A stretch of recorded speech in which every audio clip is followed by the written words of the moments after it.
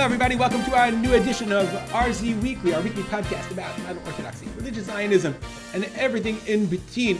My name is Ruben Spolter. I'm the director of Kita.org, Jewish Online Learning Initiative.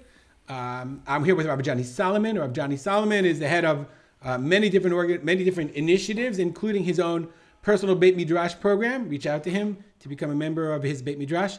And Rabbi Mali Browski, who isn't hawking anything. Mali, we can fix that if you want. Are you interested? Thank you. Maybe one. No, not yet. yet. Okay. Okay. Today we're going to talk about, in light of there's been quite a few articles as we are now mired in the depths of our Seger number 3, right? The general closure number 3, which is sort of a Seger. Half the people in my yeshuv go to work, but whatever. But we're beginning to see the light at the end of the tunnel, please God, as Israel vaccinates. We contemplate the idea of returning to shul. We thought today we would take some time and address the idea of what should shuls look like, or what kind of introspection should communities do as we contemplate the return to shul. And we're going to do it so in light of 3 pieces of media that we've seen recently. One is a little bit older. One is a Facebook post by Rabbi Ephraim Goldberg from the Boca Raton Synagogue, who wrote in October about, do you come when davening in shul is just davening in shul? And he wrote about the idea that they had opened, shuls reopened, and I know this from my rabbinic colleagues, many shuls have already reopened, even with social distancing, but many of them are still empty. Even the ones that are open, they're finding attendance is very, very lax. Either it's because of COVID, or they're wondering, is it for another reason? Are people not coming back for the way Rabbi Goldberg, his post was sort of an exhortation, please come back, we miss you.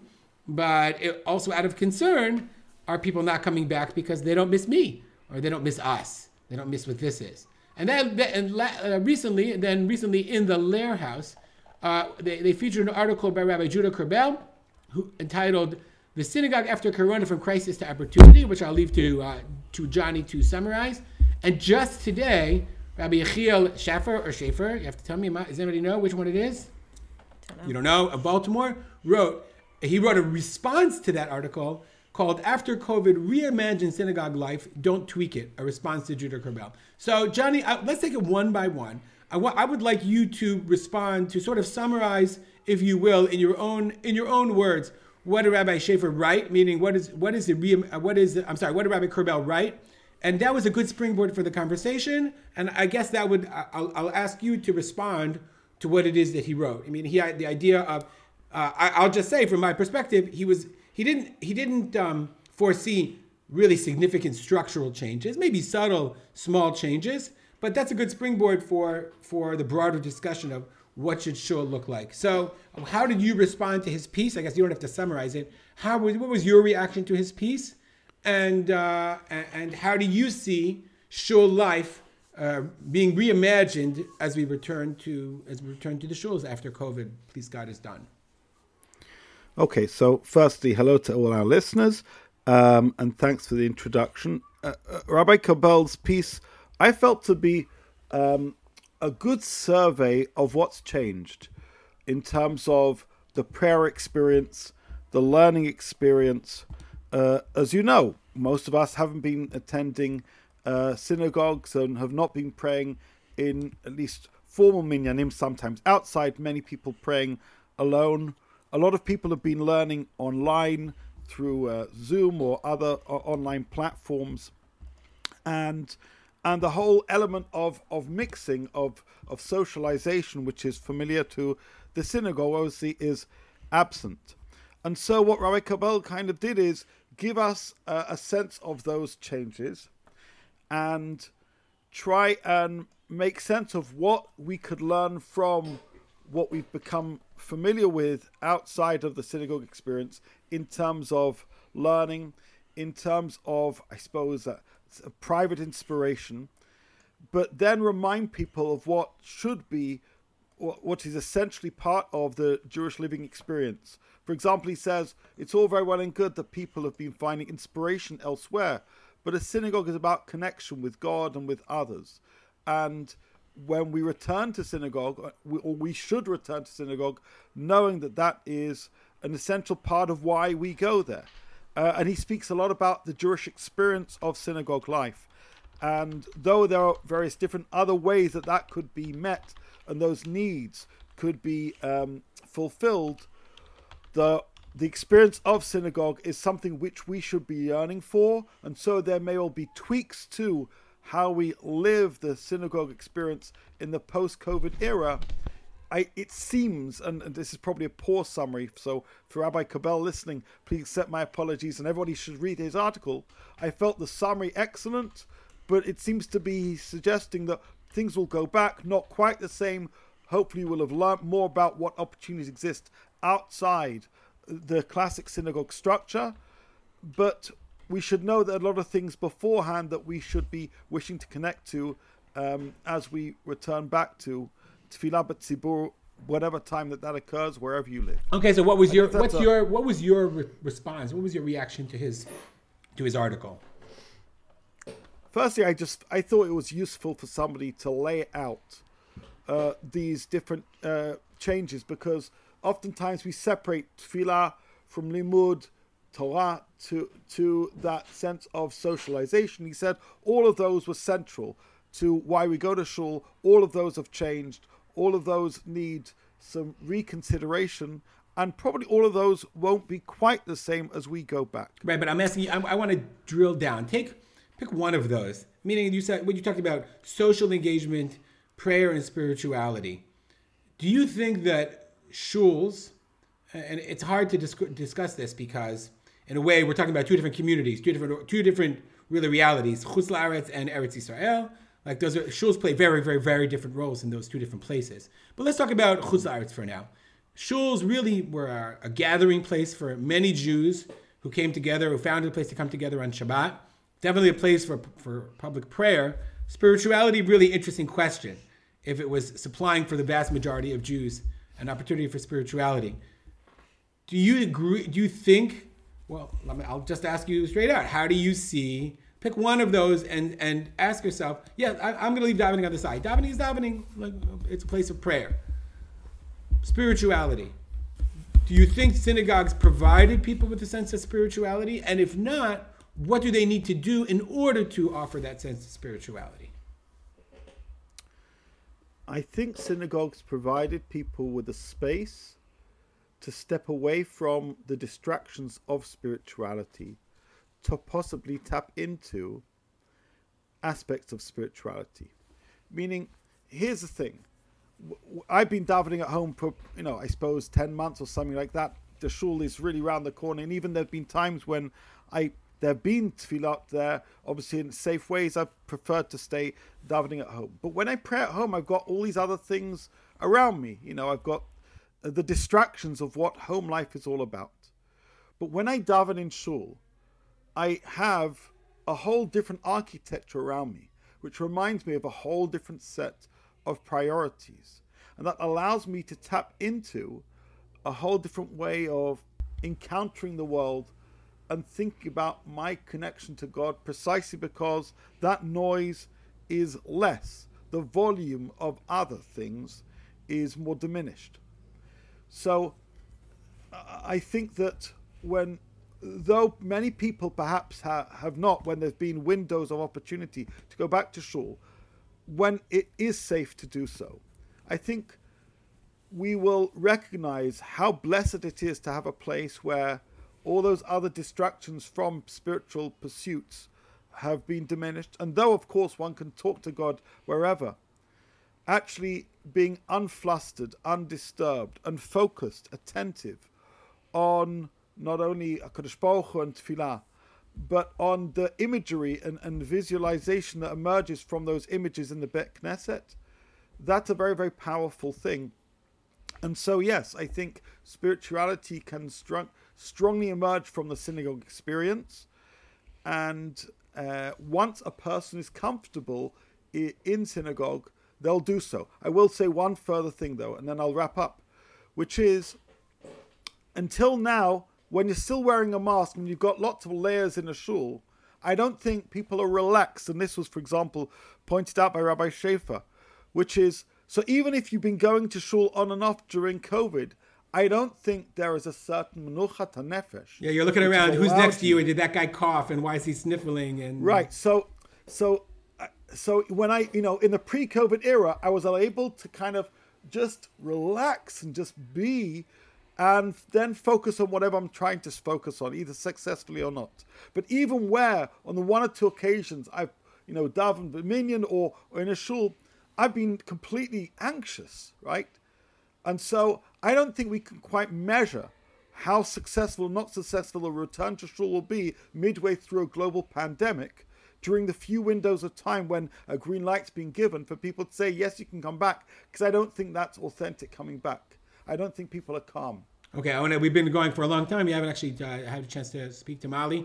Mali, I want you to, can you respond to what Johnny's saying? I mean, Johnny said the shul is a place where spirituality, and he's absolutely right, it's a place that's set up for spirituality, for a minimization of distraction, for spiritual focus. But that interestingly wasn't what I was thinking about when I asked the question. I was thinking more about the services, the prayer services, and the way that they're structured, and the way that they were run. Do they promote spirituality? And if they, to you, and not only to you, but to most people, and if not, do they need to be tweaked? Right. So I think that like the intersection of what you're saying and what Johnny's saying, I think is exactly where the problem is. Because what Johnny is talking about is the ideal, right? The ideal is that you should go to shul, and both Rabbi Kerbel, who, shout out to his wife, Eliana, who was my student. It's nice to see pictures of them together. It's very sweet. Anyway, so he also talks about that the shul is supposed to be a sacred space, and that that just being in that space is supposed to kind of engender this like just exactly what Johnny described of, making space for your relationship with God. And Ephraim Goldberg also has a piece where he talks about meditation, and he talks about how meditation is. He had spoken to somebody who was experiencing meditation, not Jewish, and he was so moved by the guys. An hour a day was able to get into this very meditative spiritual state, and he's like, "But do we do that with our Shachar Mincha Ma'ariv?" And I think that's the problem, right? What Johnny's describing is the ideal. Ideally, we should be walking into shul. To be fair, in his post, he suggested that you could do that in our prayers. Right. But if you've been to Shachar Mincha and Ma'ariv, you'll know that that's really not reality. So that's what I want to say. What I want to say is, to me, the problem is that reality does not support the ideal right now. And the truth is, that struck me, a very good friend of mine wrote to me the following. She wrote, "How are you holding up?" And then she wrote, I think there's a lot of spiritual silence. And then she wrote this very damning, and I mean that not in the curse word of the way, but in the descriptive, right? Damning sentence. "Religions are not so useful during the crisis." You could agree with her, or you could disagree with her. But I think what she meant, right? And again, I'm going to read that again. I think there's a lot of spiritual silence. There's a lot of... what do you think that means? Okay, I'll tell you what I think she means by that. I think there's a lot of halachic conversation, right?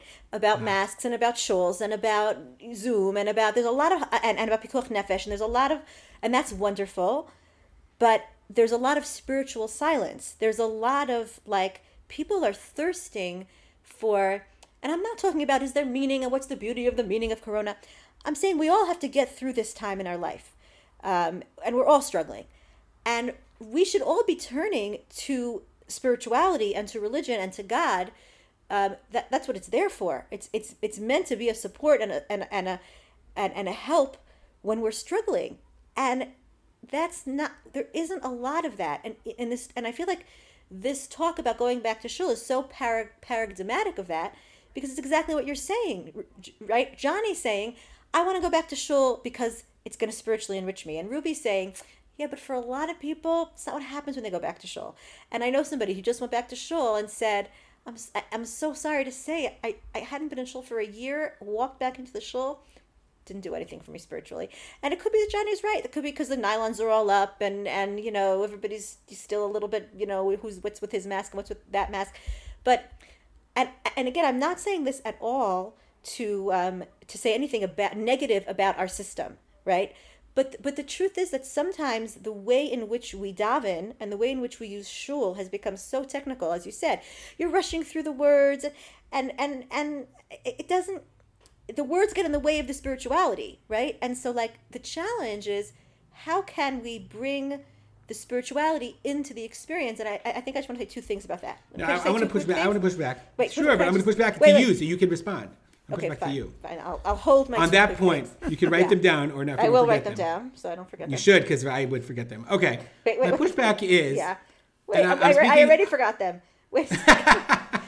Okay. Go ahead.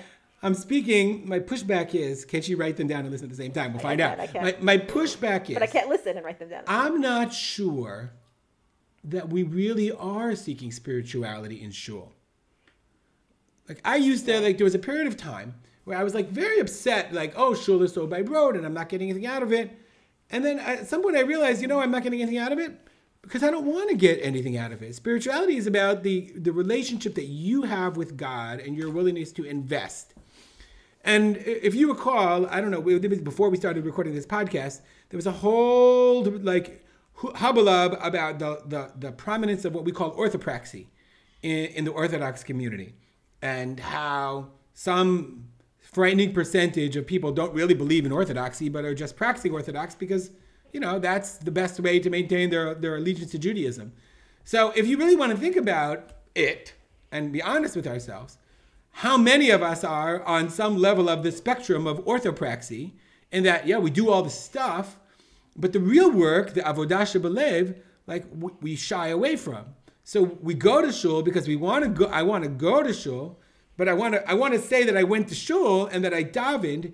I'm not entirely sure that I want to have connected to God because that experience frightens and intimidates me. Right. So I'd say Rav Soloveitchik, Johnny just mentioned Soloveitchik. Rav Soloveitchik is not so pro that, right? He's like, that's a very Adam 1 experience. It's not really an Adam 2 experience. You can call it whatever you want, but that's not tefillah.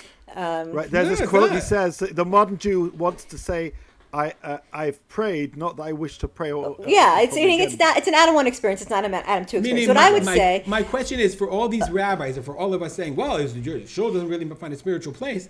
It could very well be that the shul provides people exactly what they're looking for. Okay, so this will be my answer to that. First of all, that's one of the two things I wrote down. I wrote down the words Rav Dov, and I wrote down different strokes for different folks. So I'll start with the second thing, which is, I think we do need to recognize, and I think that's part of why I liked, I think it was Rabbi Korbel's article, because he went through what does the shul provide for people? And part of it is the social dynamic and part of, and a lot of the praxis that you talk about. And even just the orthopraxy of I'm a person who davens 3 times a day, right? And even if I don't feel it, that links me in to being a frum person, and that's 100%. Really valuable. So I would never presume to knock those things, and I think that people that we talk about changing the shul and there's too much talking in shul and the experience is not spiritual. It could very well be that the vast majority of people want to come to shul to talk in shul. Correct, and maybe that's okay, and that's why I wrote different strokes for different folks. And I think I said this a year ago or more when we discussed this. People are looking for different things in shul, and maybe people are looking for different things in shul on different days. Sometimes I might want X, and sometimes I might want Y. Maybe we should be providing different models, right? Maybe, again, Israel has this, there's one main minyan, at least in our yishuv. Maybe we should have more than that, so that you have the singing minyan, and you have the fast minyan, you have the small minyan, and you have the drasha minyan, and you have the chazanas minyan. People need options. I'm really shocked that there's no hashkama minyan in Alon Shvut. There's one hashkama minyan, but there's this, this again, I think it comes from socialism, from the early days of the, we have one thing, and anything that, don't leave the kibbutz. And I think that needs to shift. I think we do need to give space for, it's okay sometimes you just want to come and schmooze with your friends, and that's okay. And you just want to go to Kiddush, and that's okay. And sometimes you do want to be elevated by the spirituality, and so figure out how to provide multiple opportunities. But the second thing I wanted to say, which is why I wrote the words Rav Dov, is because Rav Dov's book, what's it called? V'ani tfilati? Is that what it's called? V'ani tfilah. Yeah. So in the beginning of the book, he talks about walking into the shul and taking a few minutes to, if you want to use the word fancy word, meditate. If you want to use a less fancy word, reflection. And if you want to use a frum word, you can use hisbodedus. But he says, the first thing you do is kind of walk in and say matov. I forgot. What is it? Probably v'nibur of chasdecha avo veitecha. The psukim for matovu about I'm walking into the shul, and giving yourself time to soak that in so that you can experience what Johnny was talking about. And I do think that, like, of the options that we should be providing when we're saying let's provide options, I think we do have to think about that question of, like, how I think we have to give air and oxygen and support for that movement, for the movement that's going to help people, yes, become more meditative, yes, become more connected, yes, view tefillah as more than just mumbling words, and back to, if we're going to quote Rav Soloveitchik, be able to move through the tefillah to a place where tefillah feels like standing in front of Hashem, which for the Rav is the ultimate definition of what tefillah is. Really the feeling of the presence of God. And maybe not all the time, and maybe not for everybody, and maybe not whatever, but like, I think that we should make space for that as one of the options and think about, are our communities providing, or is there really spiritual silence? And if there is, how can we, there doesn't have to be spiritual silence, especially, we talk about this a lot on this podcast, especially in Israel where there's so much spiritual renaissance. So how can we bring in that ruchniyut into the tefillah experience in a way that's accessible to people who are really looking for it? So, I mean, we're talking about a number of different things about the community as a whole. Like, for me, it's interesting when I think about rabbis and you know, as a former shul rabbi, and you're in essence beholden to the community, but you're providing for the community, you're guiding the community, you want to lead them in a sense. I mean, in Detroit, I think all communities are going in this direction. What you're finding is that the shuls they simply can't provide everything to everyone, because on the one hand, people want to have a big shul. Why? Because when their son becomes bar mitzvah, they need to have the big thing with the big kiddush. But on the off weeks, then you're finding that the community institutions have sprung up to provide alternatives, the shtibel minyan or the chalent guy or that aren't necessarily in the shul structure that you can't really control. So a person looking for more spirituality will say, I'm a member of the shul, I pay my dues, but I don't come because I love davening to kollel. And it happens in communities around the world. And the rabbi's like, you're damned if you do, you're damned if you don't, because I can't turn the shul into a kollel because half the people don't want it. But then the other half of the people say, well, because the shul is a big shul and too many people are talking, I only want to come during my son's bar mitzvah. It's a catch-22 in a sense, that it's unfair. Like, the rabbis really don't know what to do, because the people want the big shul to be there, but they want the big shul to be there for when they need it. But then if they don't feel like going, then they're not going to show up. When in reality, we really need everybody to show up and daven and to make it a spiritual place. So I'm not sure what the answer to that is. I don't know if it's going to be any different post-COVID rather than pre-COVID. I want to ask a different question. But before we do that, let's take a quick break for a message from our sponsors. We'll be right back. Hi there, this is Rabbi Johnny Solomon, and I'd like to tell you a little bit about my virtual learning community, as well as the opportunities I've now created for people to have sessions with me for spiritual coaching, for halachic consultations, and for one-to-one learning. Have you ever faced a situation where you want to get some advice about your spiritual direction, religious choices you're making, and you're not quite sure who to turn to? Or perhaps there is somebody you'd like to talk with, but they simply haven't got the time. Or maybe you have a sheila, and rather than wanting a simple answer, you want to have a better understanding of the sugya, of the issues involved.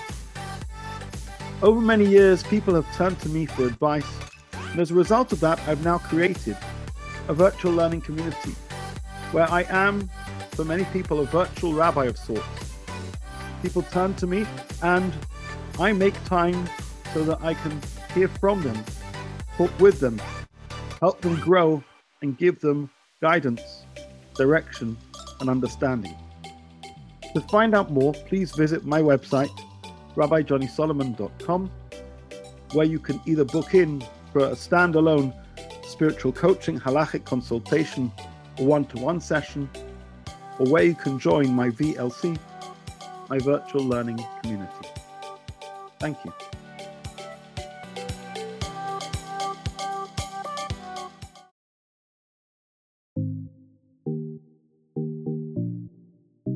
Jewish studies teachers in schools around the world often struggle with the challenge of teaching students text skills. Decoding text, identifying shorashim, understanding word meaning. It's hard enough in English, but in Hebrew or Aramaic, it's a daunting task. But what if a Torah teacher had a learning tool that helped her engage her students with the Chumash material before they even walked into class? What if there was a learning tool that allowed a Rebbe to know which of his students had prepared the Mishnah and what specific parts of the material they found challenging? And what if that tool was digital, online, and totally customizable, allowing a Mora to have complete control over what and how her students were learning? Now, Judaic teachers can stop asking what if, because we built that tool. It's called Kita. To learn more and get a head start on planning for the coming school year, visit kita.org today. That's kita.org, KITAH.org.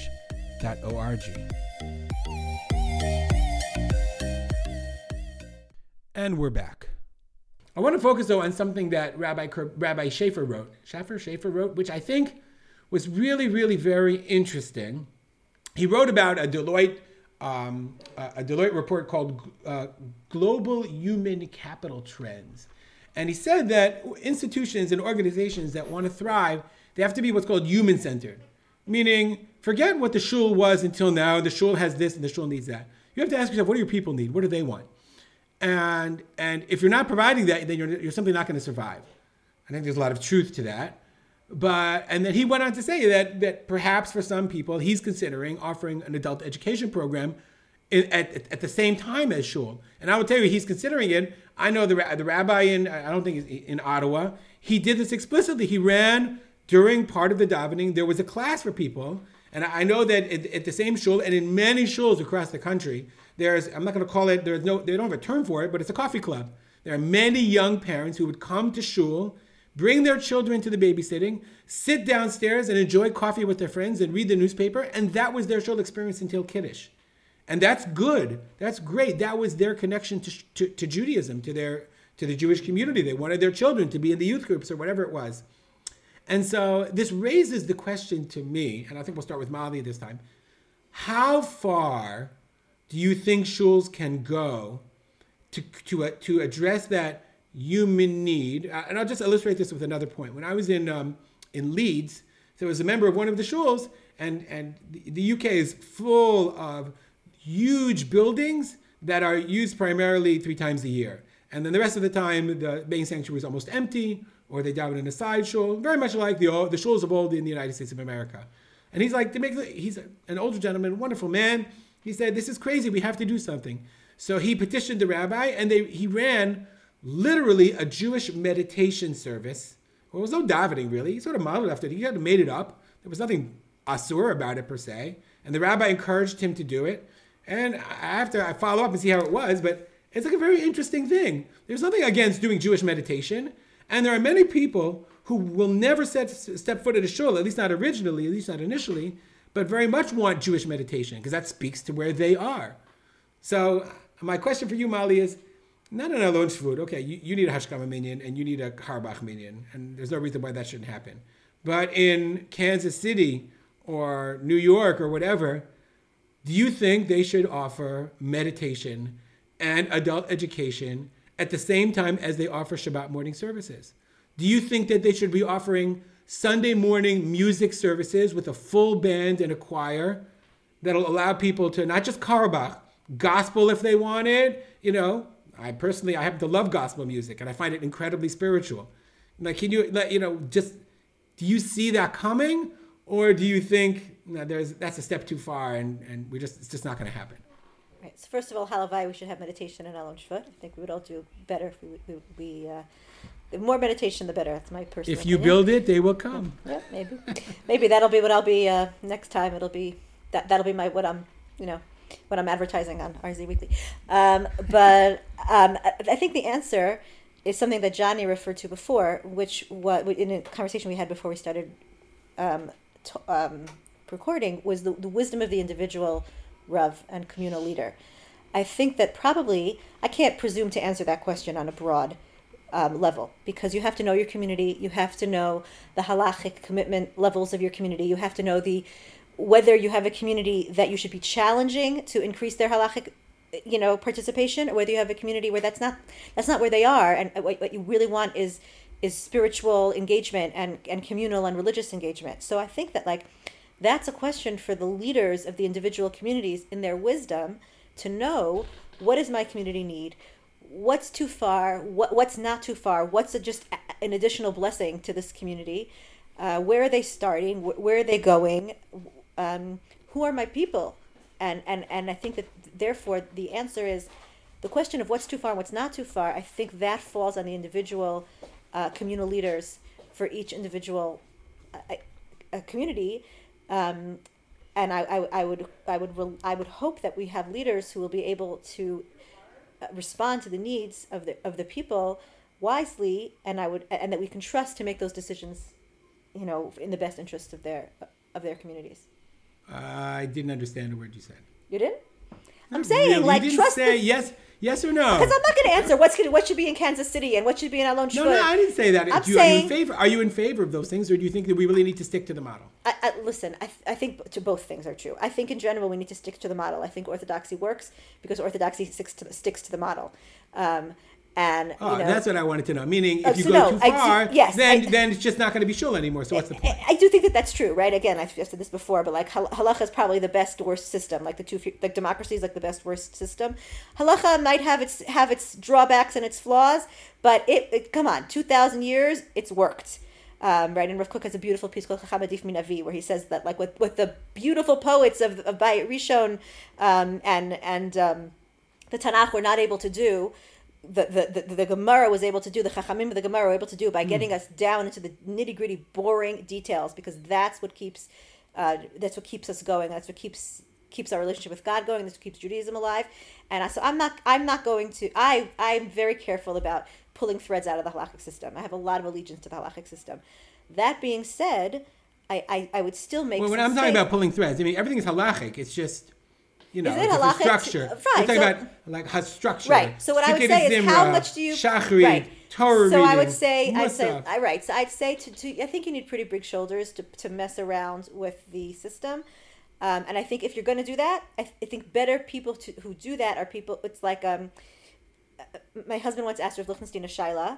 He knew that Rav Lichtenstein was going to give him a kula. It was for a student of his who had a situation at home. He knew Rav Lichtenstein was going to give him the kula. There was no way he wasn't. But he was so moved by how hard it was for Rav Lichtenstein to get to the kula. First he went through, it's difficult because of this, and it's difficult because of that, and halacha doesn't really want this, and it's really b'diavad, and then he got to the kula. And he said, that's how we should be giving, if you're going to change things, and you're going to, quote-unquote, be makil about certain things, it should come from a basis of, really I believe in the system, and really I believe in the system's integrity, but I understand why in this situation I have to shift it. Not from a kind of blasé attitude, which is the system doesn't work, let's tinker with it. I think if there are going to be movements and changes, they're going to work if they come from people who have the former approach and not the latter approach. So, Johnny, I want to come back to you because I very much respect, I think that there might be a sense that this is not authentic and people will just recoil from it. But that's, again, a human response, and they'd rather go to it, maybe they'd just rather go to a shul where everybody talks as long as it's shul. But my perception, I can say this because I'm no longer a shul rabbi, is that for many Jews, the structure of prayer and davening, the way we grew up with it, the way all of us grew up with it, the way it's been done for not 2,000 years, Molly, but maybe 500 years, okay, the way it's been done for 500 years, just doesn't reflect anyone's spiritual needs anymore. Meaning, especially if you think about what do we pray for on Shabbat? What are it's not even like there's not Shemona Esrei where you can say pray for welfare and pray for sustenance and pray for the health of whatever. We shtup those in, where we can in the middle of laning. What do we pray for on Shabbat? We pray for our ultimate redemption, that God should bring true light to the world, that we should, have, those are the things we pray for, because that's what Chazal envisioned that we should be praying for, modeled after Musaf, after the Korbanot. Correct?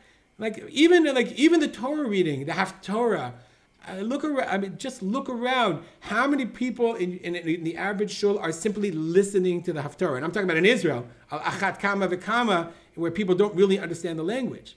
So you're talking about a case where the structure is there, and maybe it's comforting, but when people look at it with an honest eye, you have to acknowledge that for the vast majority of people, it's not moving because they can't relate to it. They don't understand it, and it doesn't speak to their spiritual needs.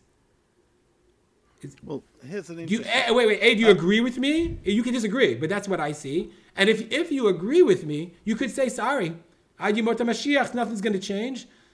We have to stick with it. Or you could say, no, we have to try to tinker to, within the confines of halacha, make a gospel service on Sunday morning and get people to excited. I don't know, whatever. Within the confines of halacha, find ways to bring meaning to people in the lives they lead in the modern world.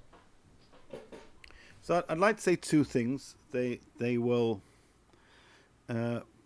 overlap one another. Let's begin with the last point you made, and then I'll go back.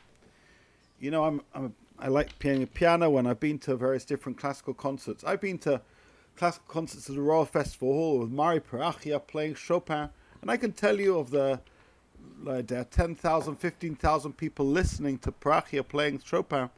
Most people can't tell you the deep meaning of Chopin, the poet of the piano. They can't tell you really what he was trying to get at when he wrote that music. What they do know is there's something beautiful there. And they come and they listen and they understand certain things. They appreciate certain things. And they walk away perhaps a little bit the wiser or appreciative of the experience. Just because somebody doesn't fully understand something doesn't mean there isn't something they can gain from being present. However, in order to encourage more people to go to classical music concerts, what I do is try and educate them about what's going on in music. So before we start talking about what people don't get from prayer, I'd ask ourselves the following question. When was the last time you, me, each one of us as educators, or rabbis and communities actually said, let's try and make sense of the synagogue service and try and explain it with a tone of appreciation of its richness, as its tone of what it's trying to bring to us. Because if we don't, then all of this conversation is a little bit silly. It's like saying, I went to listen to a beautiful piece of music. I didn't understand, I didn't come, and there's something wrong with the music. No, there's something wrong with your limited understanding. Now, that doesn't make you bad, but it means we've work to do in order to educate I'm going to people. push back on that and say, it's like the people who come on Yom Kippur, and they never said a slicha in their life. You know what I'm saying? And then you come to Ne'ilah, and you don't realize that Ne'ilah is the culmination of, it's like one line from everything you have said, week by week, day by day. And if you did that, then you're like, oh my God, I'm here. I finally made it.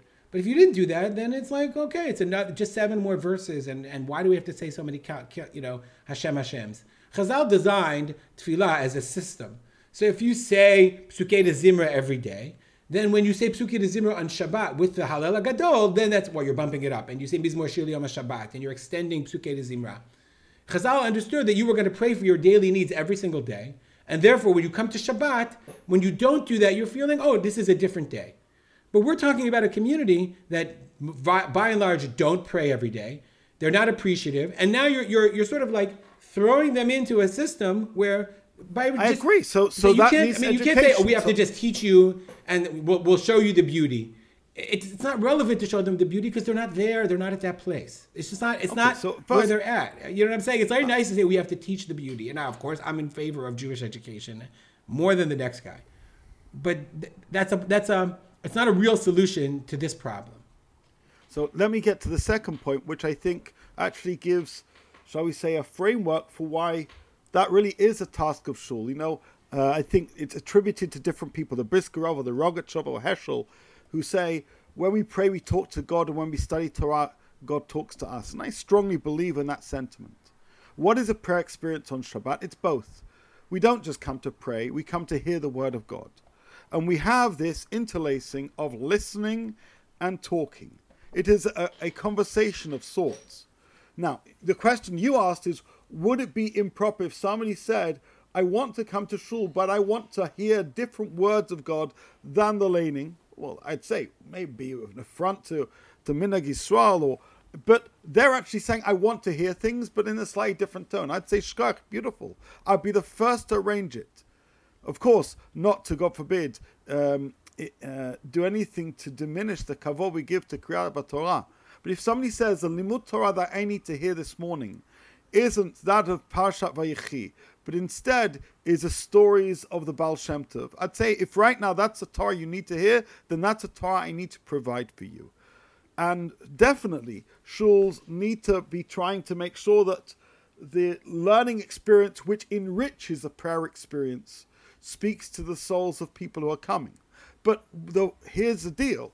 The parasha can profoundly speak to people if we make sure it does. We used to have a maturgaman. Nowadays, I don't think much of an effort is made to even make sense of the parasha to whomever's there. Since when is it problematic to pause between the Kriyat Torah. I know we're so concerned sometimes about Tircha de Tzibura. We should also be concerned about inspiration to Tzibura. And maybe that's a time to say the Tza'akot of Bnei Yisrael, as we're reading, we're between Shmot and Ba'er, the Tza'akot of Bnei Yisrael. This is what Kadosh Baruch Hu wants to hear when things are troubled. That's what our tefillah is. And they should share with them the power of Tza'akah, which according to Rav Soloveitchik is a foundation of tefillah. So my sense is that the prayer service, of course, things have developed over time, and yes, there's lots of misunderstanding and people impatient, and we're talking about COVID and things are difficult.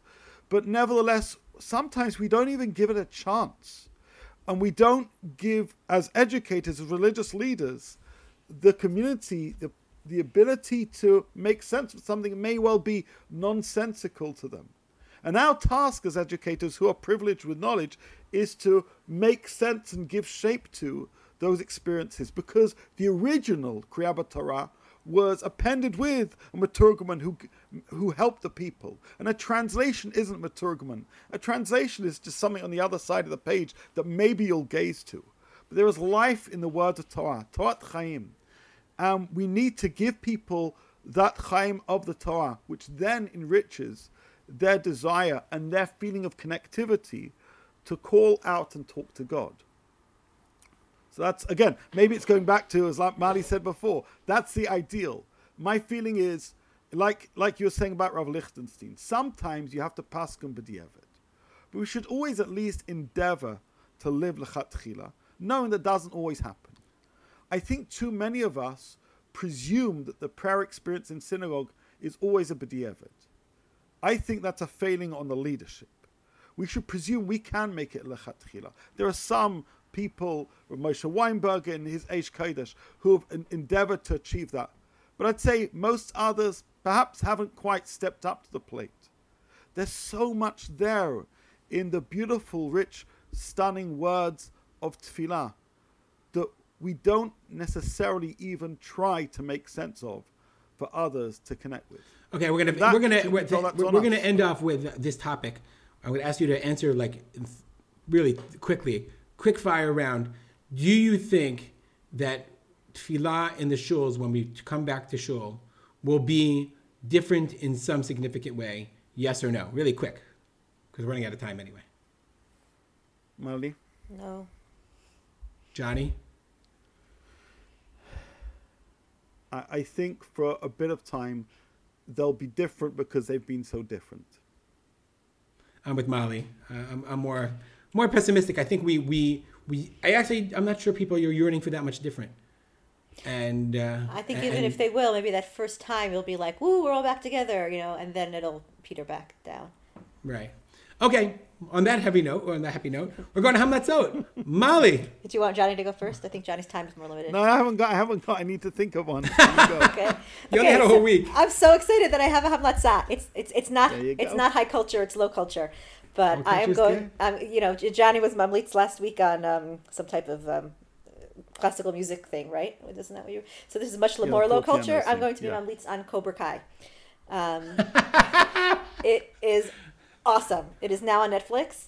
It is now 3 seasons. It's if you're a Karate Kid fan, it's a continuation of what the Karate Kid was in the 80s, and now we're today, and it's about the characters as they're grown up. The reason it's awesome for a lot of reasons. One, as you guys know, I'm a very frustrated Star Wars fan who think that Disney did Star Wars dirty, in the sense that you're taking a legacy franchise, and they did everything wrong. And Cobra Kai does everything right. So that's not the main thing I want to say, but I just want to say that as a side point. They honored the characters. They developed them in a way that's very organic to who they are.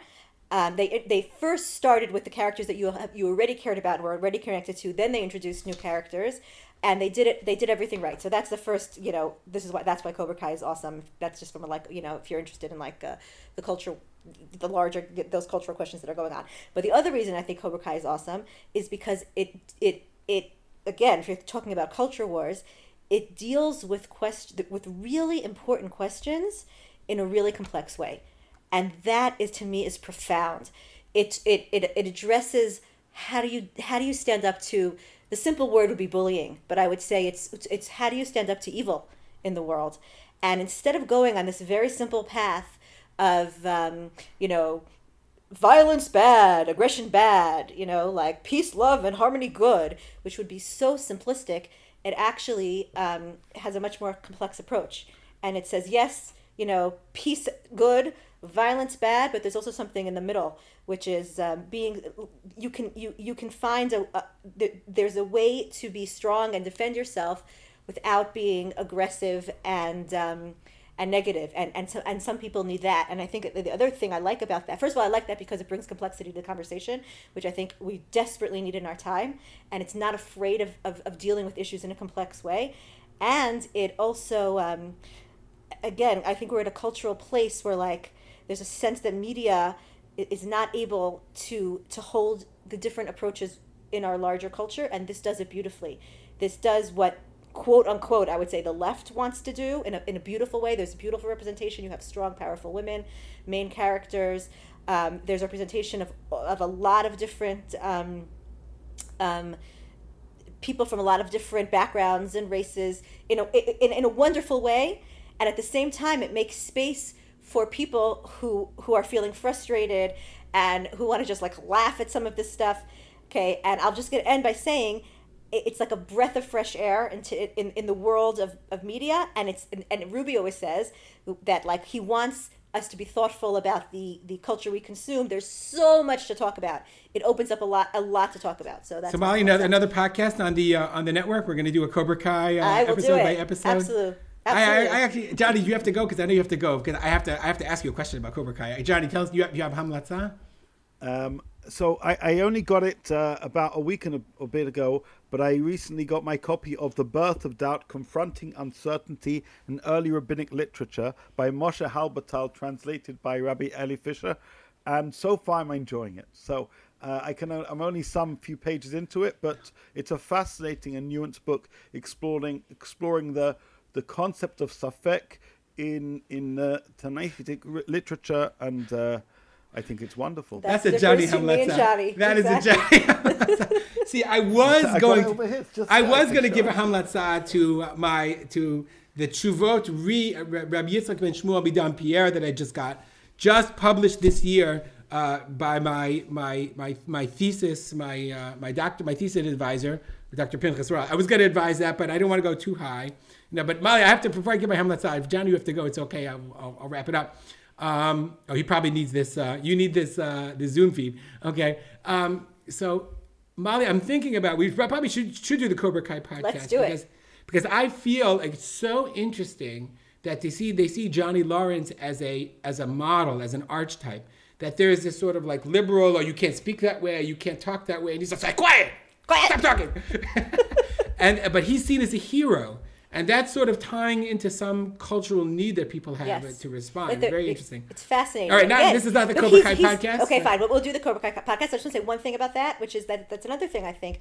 People are thirsting for healthy male role models. And Cobra Kai takes on that question of what's... And it's, again, it's acceptable in the modern culture because it definitely says toxic masculinity bad, right? Like crease and bad. But what's toxic man? Whatever. This is not the healthy. But it gives space for positive male role models that are not just about whatever. We can talk about it when we get there. But that's part of what I think. And again, there's so much depth. The Cobra Kai podcast. There's so much depth into the. Wait, I should say one more thing. The solution. Poor Johnny needs his. Poor Johnny. The solution. But he needs his website. Okay, but I'll leave you with a question, and I'll leave Johnny with this question. The solution I'm going to say this very broadly. The solution that's the ultimate solution to violence that's suggested as an option in this show is. You don't destroy your enemy, you take away their power to hurt you. And I'm just wondering whether you think that's a Jewish idea. No. So we can talk about that next time. Anywho, quite interesting. I will wrap up with my Hamletza. It'll be a personal Hamletza. I want to recommend a song put together by my son, together with his friend, my son Petachia, who did our music, our intro and out music, together with a friend of his, Benjamin Blank. They did a cover of Through It All, which is by a guy named Charlie Puth, who I'd never heard of before, some very famous teen guy, okay? So he did a cover of Through It All, and I think if you give me permission, do you mind if I paste it at the end of the pod so people can listen to it? It's really quite a beautiful song, if you don't mind. Feel free. Molly, you okay with that? Yeah, absolutely. Yeah. I'm looking forward to Okay. hearing it. No, it's So just, I want poor Johnny. We're like clogging up. That's my humble. That's all. We'll wrap it up here. My name is Vince Bolt. I want to thank Molly Brodsky and our Rav Johnny Solomon for his incredible patience as the students are waiting for him. This is RZ Weekly. As always, leave us a recommendation in the iTunes store or wherever you get your podcast. Share it on Facebook. Actually, now that everybody's leaving Facebook, share it on Telegram because you can't share it on Parler, which is another interesting discussion to have. Have a great week, everybody. Bye now.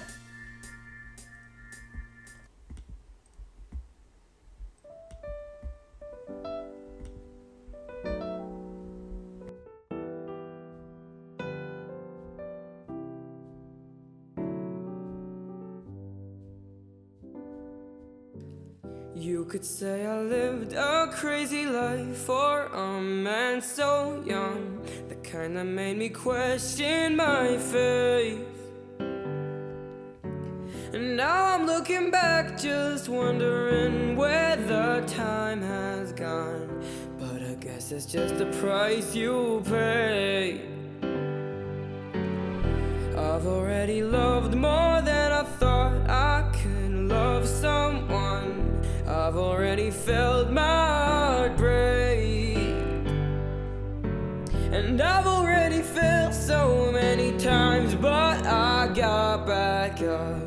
But at least I did it all my way. I've been through it all. Yeah, I've been through it all. Yeah, you won't see me crying if tomorrow never comes. God only knows I've been through it all. Growing up in this wild city, you had to fight, oh yeah.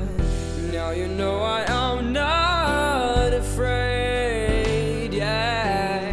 Maybe it's my recklessness that got me in trouble, I did it all my way. I've been through it all.